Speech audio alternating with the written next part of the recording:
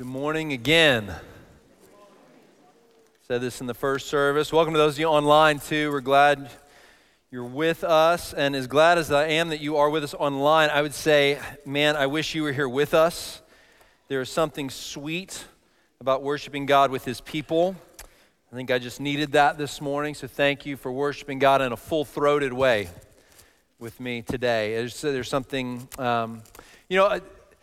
we should never imagine that a sermon can have the same kind of impact when you haven't rubbed shoulders with other believers and sung with all your heart to the Lord. So we're so glad that you can join us online, but as you're able, come and be here with us. And if you are somewhere far away from this place, find a church body near you. Find some church that teaches the gospel and truth and join them. Be shoulder to shoulder with other believers to sing together. So we're going to be in Matthew chapter 7 today. We're finishing our series in the Sermon on the Mount. So Matthew chapter 7, verse 13 through verse 29. And as you're turning there, I just wanted to begin today. I think it's appropriate for us to take a few minutes to pray together, and I want you to pray with me for events unfolding in Afghanistan, and we need to pray for the comfort of those who have lost loved ones in these days, and just mourn and grieve that together for a moment. That would be appropriate for us to do, and to call upon the Lord who is able to restore and renew even the greatest tragedies in the world. So would you pray with me? And let's just grieve loss of life and injustice and wicked evil in the world. God of all comfort, that's what you've called yourself. We would ask you to be just that today. We'd ask you to be just that, especially, particularly, for those who have lost loved ones in these days as a result of wicked acts of evil. Family members of our servicemen and women, family members of people of Afghanistan. We ask you to comfort them as only you can. Draw them into yourself. We don't know if they know you, if they've trusted in the Lord Jesus, but we do know that you, Father, are able to uniquely comfort in a way no one else can, because you know what it is to suffer loss. We've lost a son or daughter. You have watched your son die. We've been betrayed by those who love us. You have been betrayed. There's no suffering that you do not know, and therefore cannot join us in. And so we pray that that would comfort. We pray that that would comfort. And we are also comforted by the truth that you have told us that you will not allow wickedness and injustice to go unpunished. It will either fall on Jesus if those who commit it come to repentance, or it will fall on them. But you will not allow wickedness to go unpunished, because you are just. Thank you for that. We look forward to the day that you will make all things new. We know that we only experience justice in part right now, but one day it will be in full. And so we pray, Lord Jesus, make the hope of the gospel evident to those who hurt now. We thank you too, Lord Jesus. Would you remind them that loss of life in the service of others is not wasted? You have told us greater love has no one than that they would lay down their life for another person. And so we thank you for that great expression of love. We pray against any more evil acts. We ask that you would thwart the efforts of those who would seek to create more carnage, more loss of life, that would seek to hurt and to harm. It's so foolish and it is so wicked. In your mercy, open their eyes. And if they choose to remain blinded, would you stop them? Please, you are strong and good, and we ask you to do it. Now, as we turn our attention to your word, help us to give ourselves to it as your servants who want to know what it says and then to obey it. We pray in Jesus' name. Amen. Amen. Thanks for praying with me. So as we come to our text today, Jesus is if you were with us last week, we did a summary of all that Jesus has taught us in the Sermon on the Mount and tried to understand all these ways that he has called us to live. And now in this last section of the Sermon on the Mount, what he's doing is he is reminding us that we must obey all that he has said as evidence that we truly belong to him. And he's going to tell us that we can't say that we belong to him if we don't obey what he has said, not because we are saved by works. Mark just read to us from Titus chapter 3, verse 5, that says, no one is justified before God by their works. And we would say amen to that. But our works serve as the evidence that we are truly in Christ. And so Jesus is saying, everything I've taught you, you must obey as the evidence that you know me. That's what he wants to remind us of now in these closing words of the Sermon on the Mount. And then he's going to help us sort of by identifying some things that are dangerous to us, dangers that conspire to prevent us from obeying. And he's going to give us 5 of them. But let me say as an illustration of this, whenever I do a wedding, I love doing weddings. It's a great privilege to sort of be present and to officiate a ceremony where a man and a woman are coming together to make a covenant with one another to become husband and wife. There's nothing more sacred or precious or beautiful than that moment. And so to be sort of right there, up close and personal for that is such a privilege. And we get to display the gospel, and we get to talk about Jesus and how he loves his church, and how this marriage is now a display of that, as husband loves wife, as Christ loves the church, and as wife responds to husband and respects and walks with him as the church does that with Christ. It's so beautiful and so wonderful. But one of the other things that I love about it is that weddings often provide me an opportunity to speak to more people who don't know the Lord than at any other time. Because they'll come to that, but they ain't coming to church sometimes, all right? So, and if you're here and you don't believe in Jesus, thanks. You're in the right place. All right, I'm going to tell you about him a little bit today, but weddings I love for that reason. And one of the things that I always start with is I talk about the difference between watchers and witnesses. And watchers, they don't really have a vested interest in what they're watching. They just are passive recipients. They're just watching something take place. And I try to remind everyone that if you've come to this wedding, you've come not to just be a watcher, but you've come to bear witness to what you're watching. In other words, these people are making their covenant in front of God and who else? You. And you are then, from this day forward, to bear witness to what you've seen. You might need to bear witness to those who entered the covenant to remind them that they have that covenant with each other.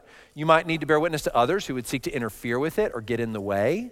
But you are now a witness of what you've seen. So you have a job to do. You're not just passive watchers, you're active participants in the ceremony in that way. And now some of you are thinking, oh my goodness, I've got some phone calls to make from those weddings I have been a witness to. Yeah, you might. Get on the phone this week, all right?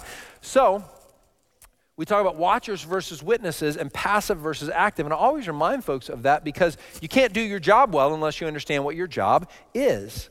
And that's a lot of what Jesus is saying to us today, is you are not passive watchers of what has unfolded in the Sermon on the Mount.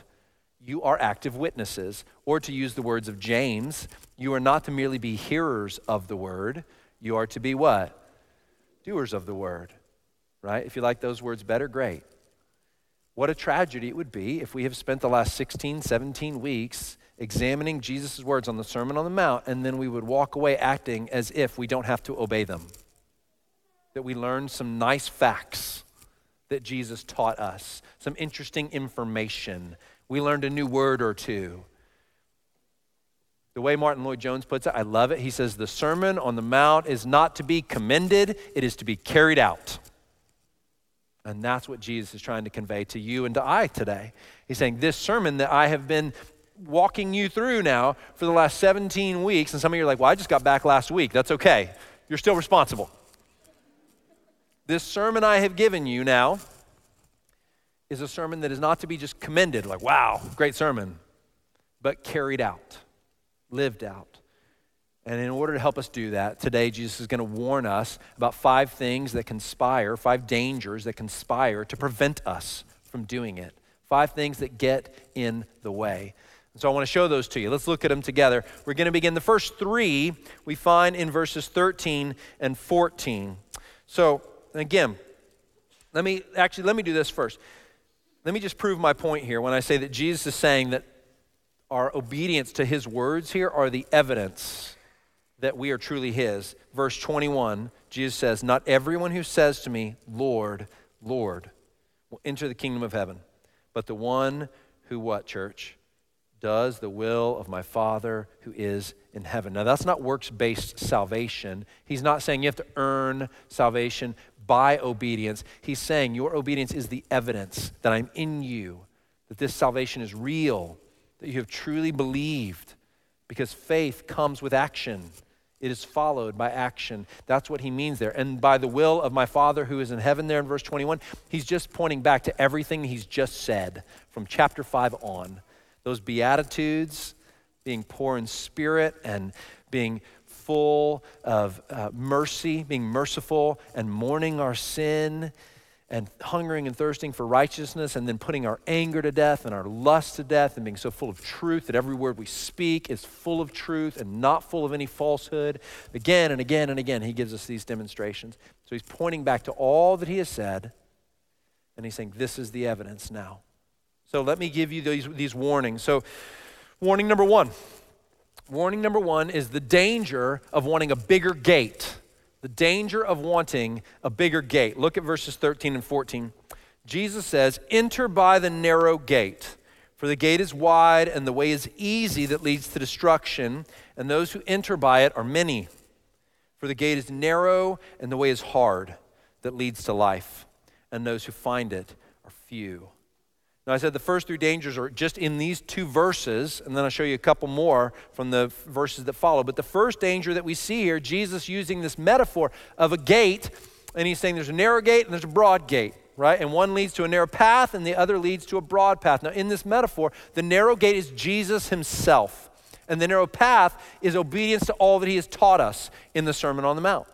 All the things that we must live out. And he's saying in order to get on the narrow path, first you have to enter through the narrow gate. You have to choose to not want any other salvation other than through Jesus, that he himself is the gate through which we must enter. And the broad gate then becomes any other way that we would look to be saved. Any other gate that we would try to walk through to get into the kingdom of heaven. Jesus in the Gospel of John said, "I am the door. I am the one that you must enter through in order to go into the kingdom of God." So the first danger that can keep us from obeying all of Jesus' words is if we try to go through some other gate, if we want a bigger gate or a different gate. Now, why is that? Let's ask that question. Why is it that if we have, and maybe you have not heard this, but often I find people have heard it, and here is what Jesus means when he says, "I'm the gate." Jesus is saying, I am God's son, God himself in the flesh.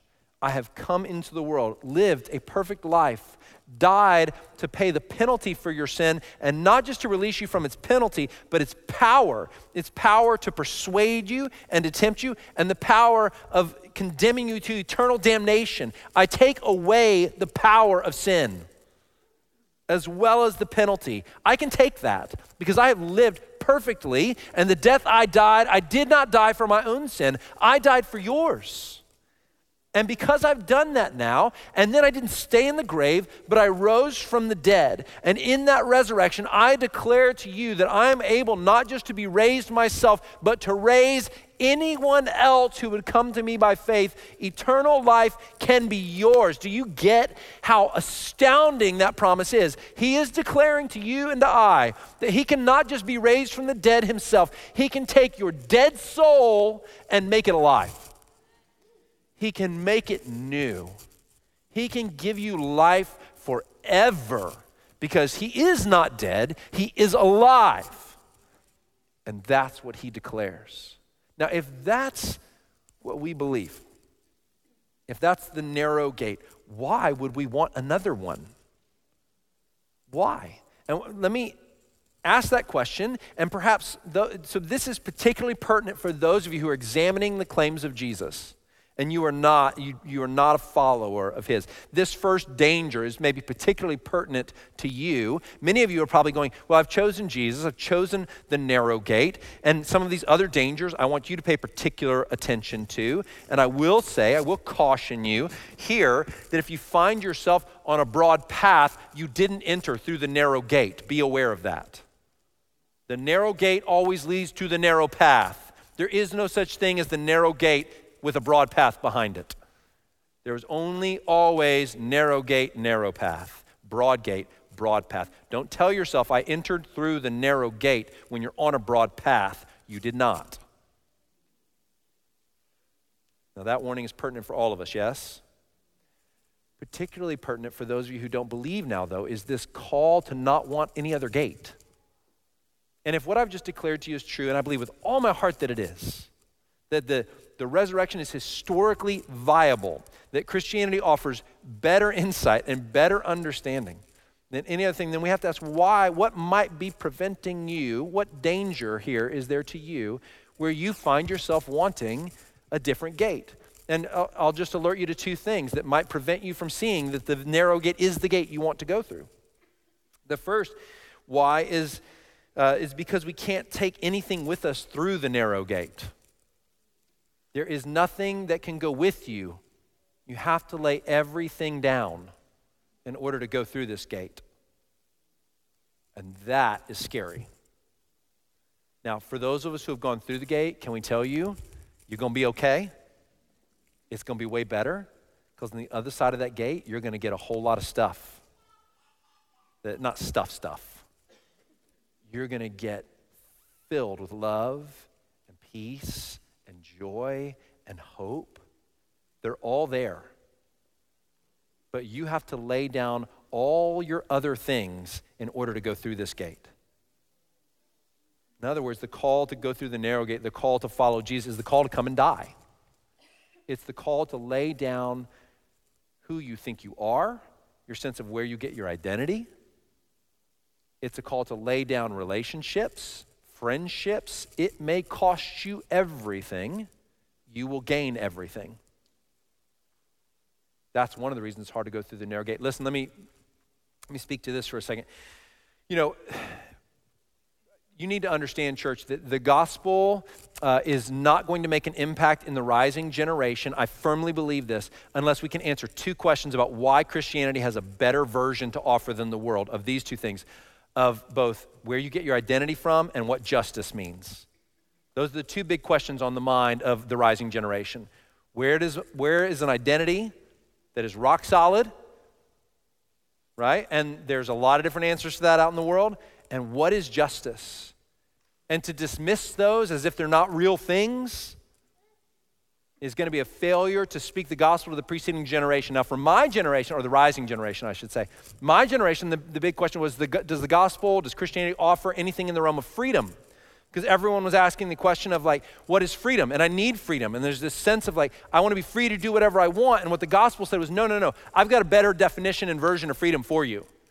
It's far better. Freedom to live in your design and to live in the freedom of righteousness. There's a freedom that's available to you, and it's a better answer than the world's answer. But that's not the question the rising generation is asking. The rising generation is asking the question about justice and identity. And far too often Christians in particular are dismissing justice as a secular issue. It's not a secular issue. It's a biblical issue, and we better have a better answer than the world. When it comes to identity, look, this happens on both sides, both liberal and conservative. There's an attempt to put our identity in our racial identity or in our sexual identity. On the conservative side, often a desire to put our identity in our political leanings or in our national tying with our religious sort of beliefs. On both sides, there's a secularism that tries to answer the question of identity in a way that it cannot answer it. It is not a firm identity. It will crumble. And the gospel comes and says, I've got a better identity for you. How about an identity purchased for you through the death of God and his resurrection that declares you his son or his daughter? But you can't go through the narrow gate until you lay down all the other ones. All the other identities, look, they can be good things, right? Our racial identity is part of how God made us.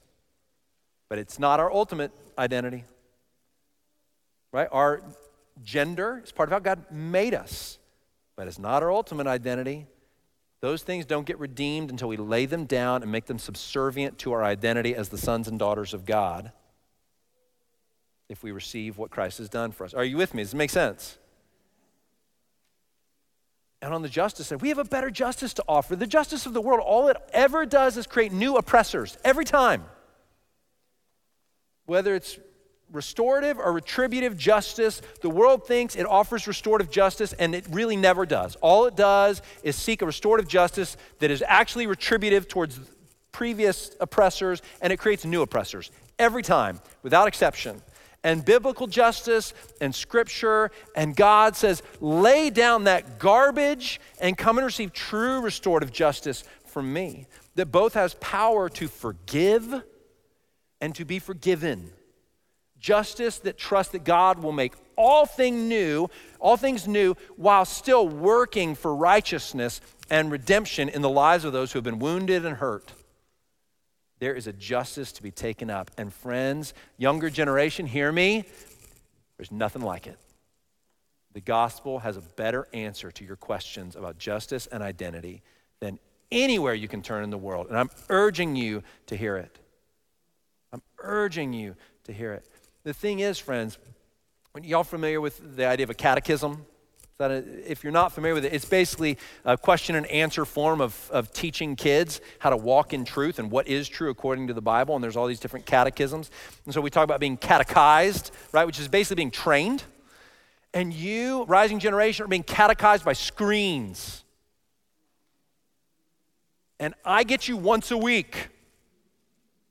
You're being catechized over and over. You know what? I shouldn't even say rising generation because some of y'all are on screens just as much as a rising generation. Forgive me, rising generation. My millennial brothers and sisters and Gen Zers and whatever else we're going to call the next group. Hear me now. You're being catechized by screens. And you're getting a false version of justice and a false version of identity, and the gospel has something better to give you. You're going to have to limit your intake, your consumption. Right? I promise you, Instagram, Facebook, Snapchat, TikTok, whatever, it doesn't have a true identity to offer you.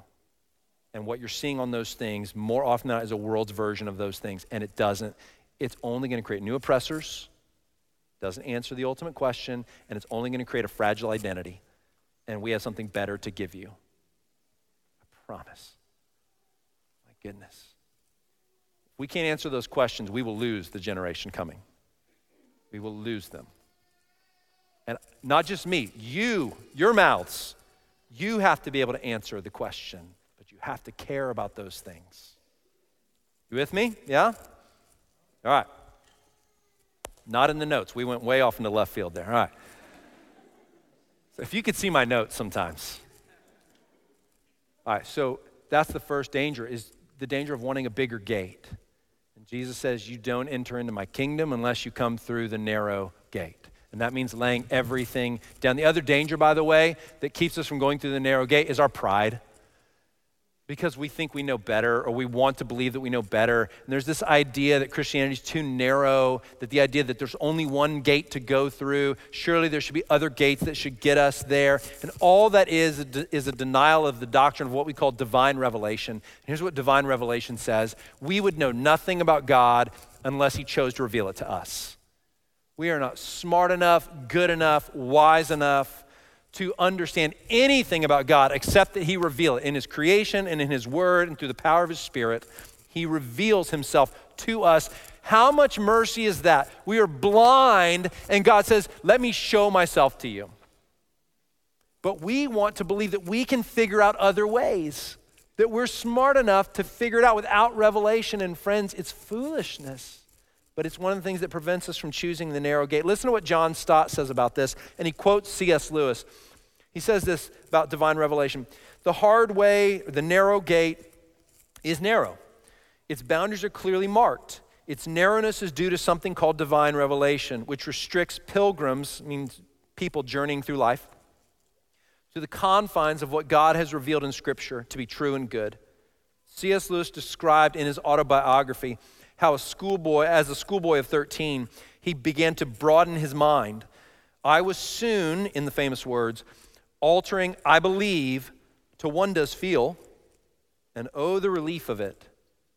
From the tyrannous noon of revelation, I pass into the cool evening twilight of higher thought, where there was nothing to be obeyed and nothing to be believed except what was either comforting or exciting. You see that? That's brilliantly put. What Dr. Lewis is saying to us is he's saying we all love to get out from underneath divine revelation because then there's nothing for us other than what we want. We can go whatever direction we want. And that's one of the reasons we don't enter the narrow gate. So danger number one, church, enter by the narrow gate. Don't be put off by its narrowness. Danger number two, the danger of wanting an easier way. And this is again in verse 13 through 14. So you notice he said, the way is narrow and what? Hard, that leads to eternal life. And the way is broad and easy, that leads to destruction. What Jesus is getting at there is one of the reasons you might not want to obey, or the thing that would keep you from obeying what he has said in this sermon, is that it's hard. It's hard. Now, why is the way hard? Just think about this for a moment. Look, I understand it's by grace, it's through faith, and in that sense, it's not hard, but the Christian life is hard. It's constant death to self. If you went through this week and you didn't have to die to some desire that you have in order to serve somebody else, if you didn't have to give up getting your way so that someone else could be more satisfied in Jesus, I question whether you're on the narrow road. The narrow road is a road of constant difficulty because it is a road of constant death to self. If you are on the narrow road, just look at this sermon. You will constantly be mourning your sin. You will see it more and more. You will always be hungering and thirsting for righteousness, which means you'll be wanting more of it and hungering for more of it. Hunger's not the easiest feeling to experience, is it? You will constantly be having to forgive those who hurt you and love your enemies. That will be a regular thing over and over and over again. The Christian life is hard. It's not easy. And if we look for the easy path, and we are prone to look for the easy path and to want it, where we can do whatever we want, we can put our gaze on whatever we want, we don't have to discipline our mind and the thoughts that we think. If we can use our money however we want instead of having to give in such a costly way that we have to forego 1,000 toys that we might enjoy, that's the path of the narrow road. That's what I mean when I say it's difficult. It's difficult. Would we agree? It's not easy to keep dying to ourselves. The Spirit of God will give us strength. Now, there's one more reason it's hard, and this is danger number 3. Danger number 3 is the danger of wanting to be with the crowd. You see, walking the narrow path, walking in obedience to all that Christ has commanded us here, is going to make us really different than other people. And it's not the kind of different that other people praise. It's not the kind of different that the crowd says, wow, I really like that. It's the kind of different that makes us seem really weird and really odd. And some of us, friends, if you're not willing to look odd and to be odd, you can't walk the narrow road. You can't go through the narrow gate and walk on the narrow path. Because what did he say? The way that is broad, there are many on it. And the way that is narrow, few will find. Now, let me give you this. Don't stretch that too far. It's a good metaphor. In comparison to the number of people on the broad road, the people on the narrow road are few. Yet Revelation chapter 7, verse 9, keep this vision in your mind, tells us the number of people gathered around the throne of God as Jesus is bringing his redemption to bear in the world is so great, it's a number that cannot be counted. I'm glad for that. Are you glad for that? So don't let this image come into your mind that's like, 15 people, okay? We have a different picture in Scripture, and yet the warning here is the way is narrow and few find it. And that means if you're going to walk that road, you will not be with the crowd, but who will you be with? The other weirdos. We'll be weird together. The world is going to give you all manner of bad advice over and over and over again. They're going to tell you not to forgive. They're going to tell you to strike back. They're going to tell you to make sure you save up all your money and hoard it away or spend it on stuff that just allows you to feel like you're having a good time all the time. They're never going to tell you to walk the path of discipline, of sacrifice. They're never going to tell you to make yourself vulnerable to your enemy because you have loved them. They're going to tell you the exact opposite. So there's a danger that would keep us from obeying the commands of Jesus in this sermon, and that command is that no one wants to be seen as odd. No one is excited about being seen and rejected by people around them. No one goes, yay, I love that. But recognize you will not be with the crowd if you walk this path. You will be with the faithful few, but you will not be with the crowd. You're going to have to be okay with that. Listen now.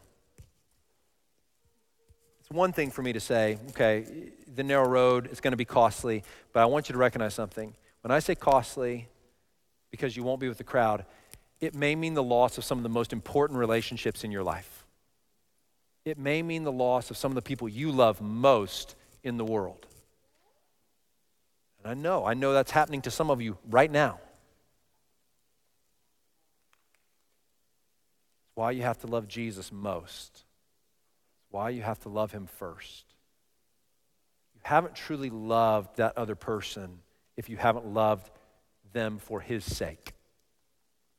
You haven't loved him first. If you've loved them first and therefore acquiesce to whatever choice they're making so that you can stay in relationship with them, you are not loving them.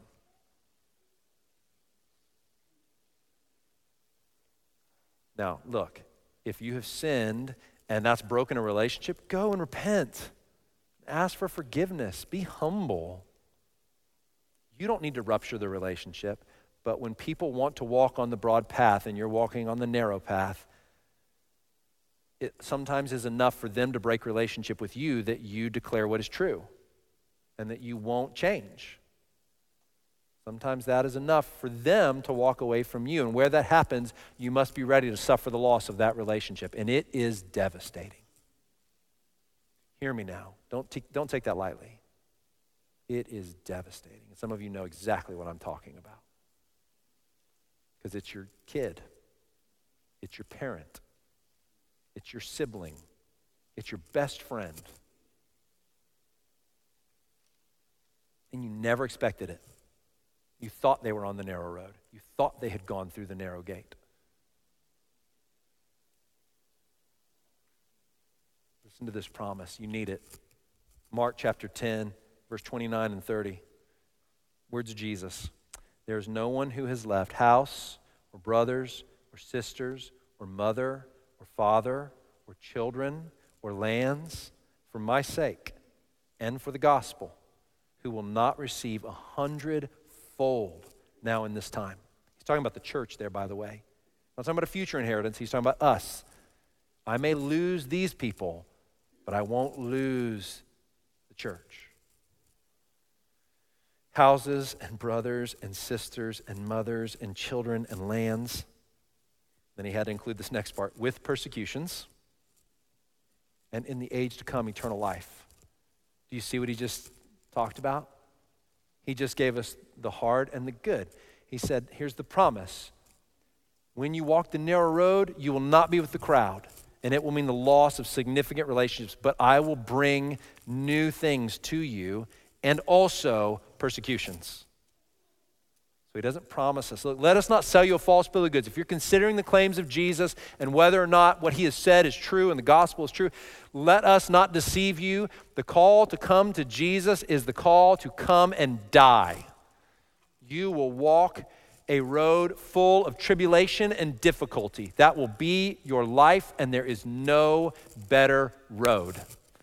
You will not walk alone, and you will walk towards life, and you will be full of hope. It's completely astounding. Your life will be full of difficulty, and you will be full of hope. Your life will be full of tribulation, and you will be full of joy. It makes no sense unless a supernatural being has invaded the earth and made it so. Remember what Jesus said in the Gospel of John, in this world you will have trouble. But take heart, for I have overcome the world. And he has. Those are the first three dangers. We're going to do more than 2 verses, I promise. Danger number 4 is the danger of listening to false teachers. Now, Jesus in verses 15 through 20 is going to use the term false prophets, but he's really just referring to anybody who would lead us astray through their teaching. So one of the dangers that would prevent us from obeying Jesus' commands is listening to people who speak the opposite or who say something different. So listen to what verse 15 through 20 says. Beware of false prophets who come to you in sheep's clothing, but inwardly are ravenous wolves. You will recognize them by their fruits. Are grapes gathered from thorn bushes or figs from thistles? So every healthy tree bears good fruit, but the diseased tree bears bad fruit. A healthy tree cannot bear bad fruit, nor can a diseased tree bear good fruit. Every tree that does not bear good fruit is cut down and thrown into the fire. Thus you will recognize them by their fruits. So as Jesus is talking about this, he is testifying to this reality. He's using 2 metaphors, the metaphor of a sheep and a wolf, and then the metaphor of 2 types of trees, a healthy tree that bears good fruit and a diseased tree that bears bad fruit. Now, one little piece of warning here, let's not overcook the metaphor. And what I mean by that is it doesn't mean that a false teacher can never say a true thing, and it doesn't mean that a good teacher doesn't ever make a mistake, okay? That's not something we shouldn't read to that level. He's using a metaphor in such a way that he says, naturally, what does a healthy tree produce? Good fruit. What does a diseased tree produce? Bad fruit. And his point is, test your teachers. Test them, right? Be discerning. And there's a really simple test. Look for the fruit that comes from their life. What is it that they're teaching? And what is the fruit of that teaching? And there is no exception to this. Good teaching produces good fruit, and bad teaching produces bad fruit. So how do we do this? Let me give you 3 ways to test your teachers, said the person teaching you, okay? So measure this by the scriptures. Is this what he is saying to us, all right? Now, 3 kinds of fruit we should look for, if that's what he's saying. 3 kinds of fruit we should look for. Number 1, godly character. Whenever you see that term fruit, the first thing that should go through your mind is Galatians chapter 5, the fruit of the Spirit. So is the person who's teaching me, are they evidently full of love, joy, peace, patience, kindness, goodness, faithfulness, gentleness, self-control? Not perfectly so, but do they seem to be growing in these attributes? As they teach me, is what comes through them anger, disappointment, disgust, or is what comes through them love and joy and peace, and that they long for you to receive the word of God? Godly character, that's the first kind of fruit. Go back into the Beatitudes. Do they mourn sin? Are they someone who shows a meekness, a gentleness, and a humility? Is that displayed in them? And listen, teachers, those of you who teach, be warned. You are called first to godly character. That's the first mark. There's plenty of teachers saying orthodox things, but who display a lack of godly character. That person is a false teacher. According to this, that person is a false teacher. They may be saying true things, but they're full of anger. They may be saying true things, but they're full of criticism towards other believers rather than grace and mercy. They may be saying true things, but their godly character is lacking. It's a false teacher.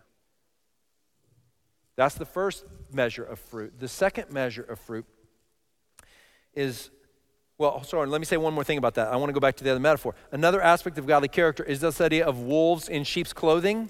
To use the other metaphor, the idea there is the wolf looks like a sheep, but they're trying to hurt us. So another question to ask about the character of those that you listen to is, do they feed on me or do they feed me? Do they feed on me? In other words, do they make their living off me, their reputation off me? And do they seem to feed on me, but they don't feed me with God's word?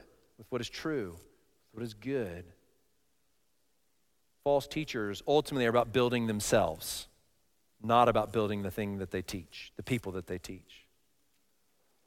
That's a really important distinction to make. And if you're going to be a teacher, some of you are called maybe into ministry or some teaching capacity, hear that. Be warned. That call has nothing to do with building your reputation.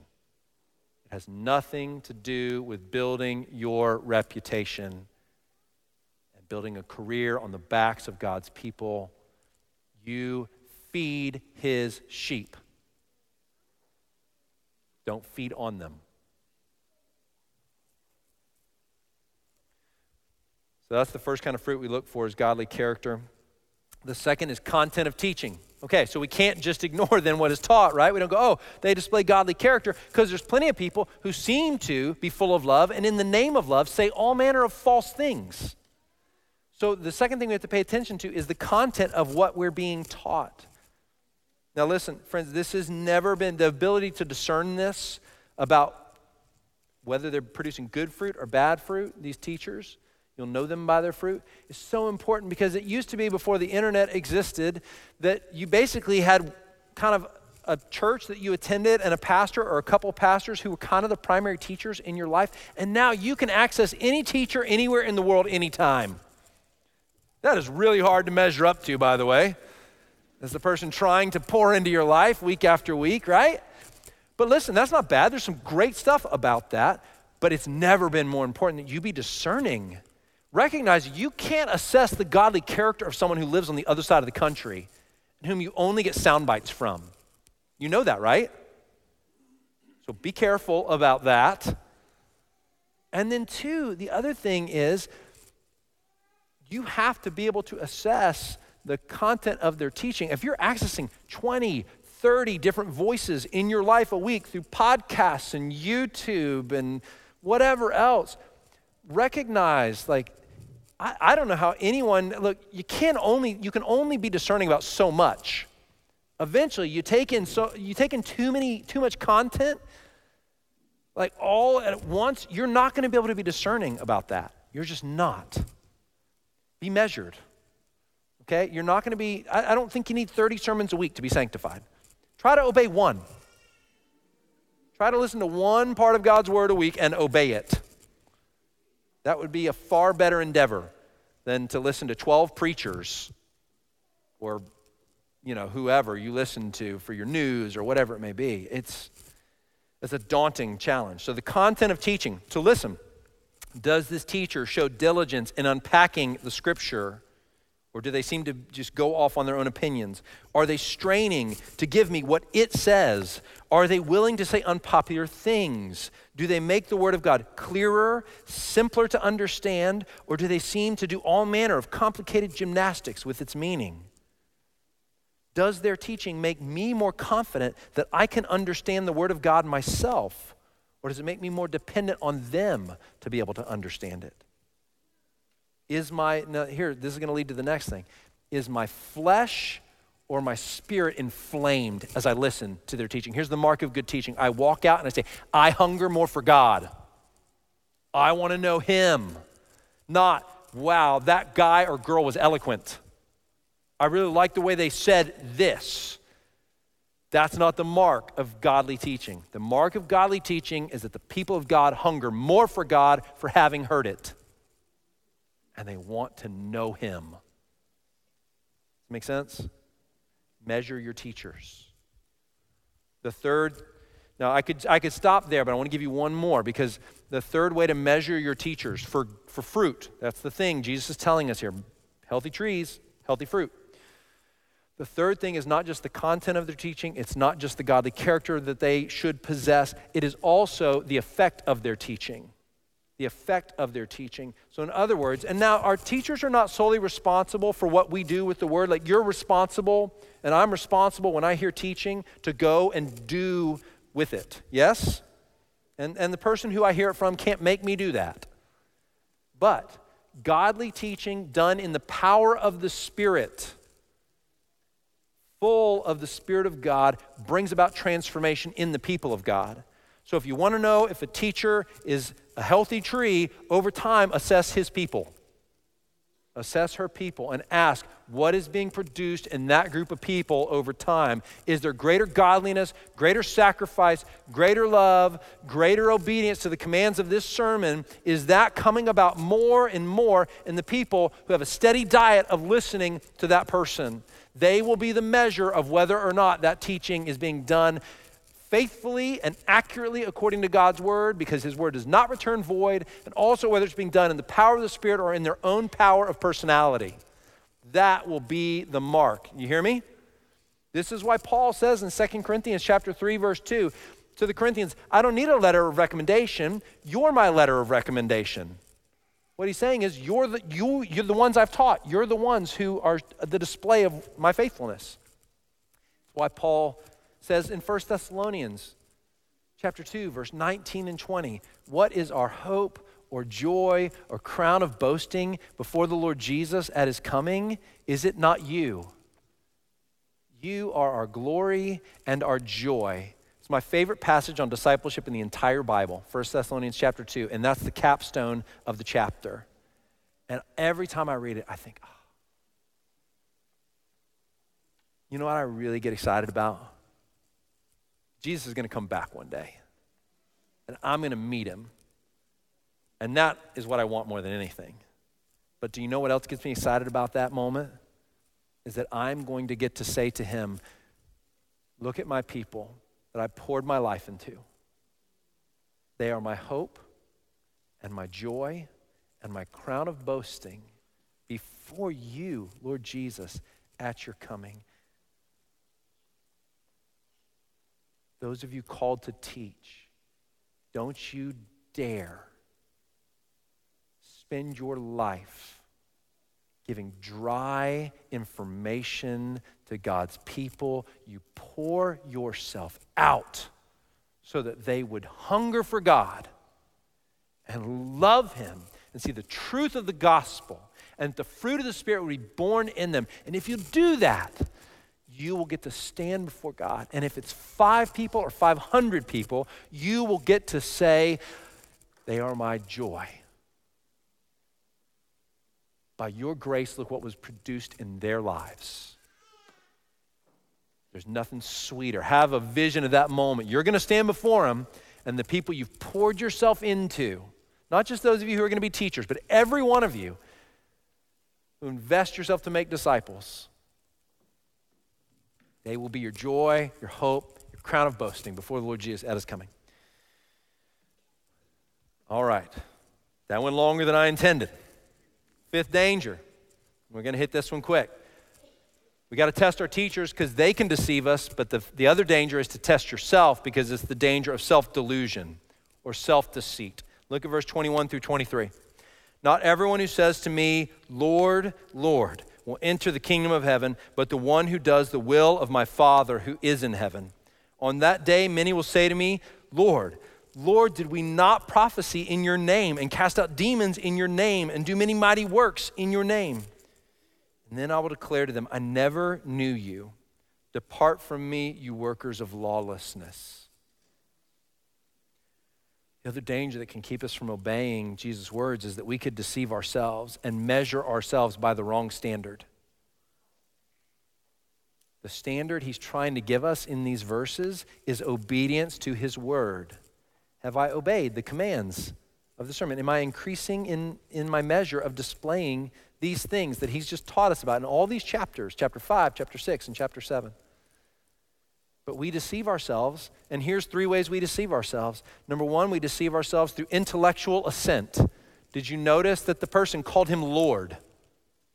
Is that a correct term? Yes, it is. You must call Jesus Lord to be saved.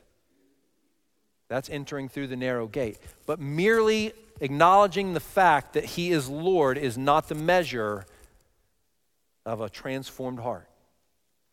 That's what he's saying. You can't just say Lord and assume you're in.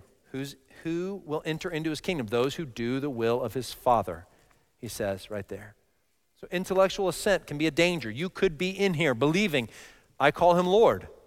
And he might say, I never knew you. I don't recognize you as one of mine. The other way that we can deceive ourselves is through emotional passion and connection to him. Now, this is interesting. You could come to worship every day and you could, or every Sunday, and you could pour out emotion before him, and he could say, I never knew you because you did not do the will of my Father. You were full of emotion and passion and no obedience. When this person says, Lord, Lord, 2 different times in the text, it's meant to be emphatic. The way that is stated as you read it, it's not Lord, Lord. It's Lord, Lord. With passion and emotion. And when Jesus is saying, all that passion and emotion is not the indicator that you know me. The indicator that you know me is obedience to the will of the Father. The third way we can self-deceive. Third way we can self-deceive is through acts of powerful service. Now this is really sobering because notice after he said, the person who says to me, Lord, Lord, and then what did they say? We cast out demons in your name. We prophesied in your name. We did all these powerful acts of service. And he's saying, that's not the indicator that you know me. Not even that. There have been plenty of people that God has chosen to use and move through powerfully who didn't know him. Judas Iscariot is the first example, who drove out demons and preached the gospel alongside of the true disciples. Not even miraculous service rendered to the king is the indicator that you are entering into the kingdom. It is always and only the fruit of obedience to the will of the Father. Do you hear me?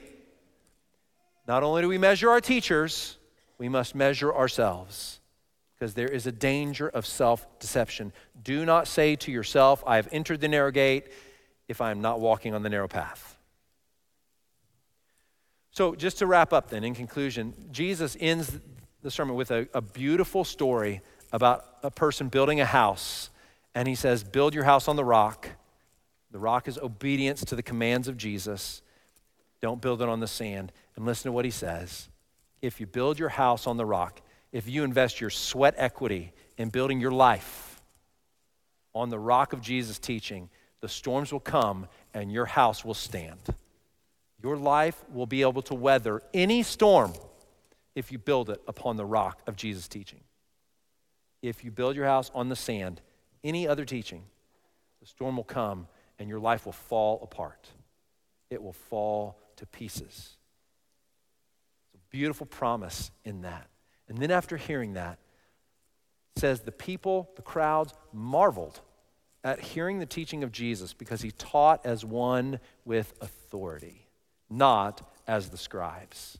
In other words, there was this unique power and authority because he was the Son of God declaring the truth of God. And so the question that comes to us is the same thing I stated earlier. The Sermon on the Mount, says Martin Lloyd-Jones, is not to be commended, great sermon, it's to be carried out. The question in front of us now is, will we live according to the Word of God? Hear the warnings of the dangers that would prevent you from doing so, and commit yourself to living in the truth of the Word of God. Let's pray together. So Lord Jesus, we love you. We thank you for your word, the truth of it. We thank you for guiding us and directing us in your wisdom. You are wise and good. So Lord, as we now sing in response to having heard your truth, we pray that you would cause that truth to just sink down deep, and then our right response of praise will be well received because you see it and you're well pleased with it because you love your kids. You love when they praise you. And we do so in authenticity and genuineness. Receive our praises now, King Jesus. In your name we pray. Amen.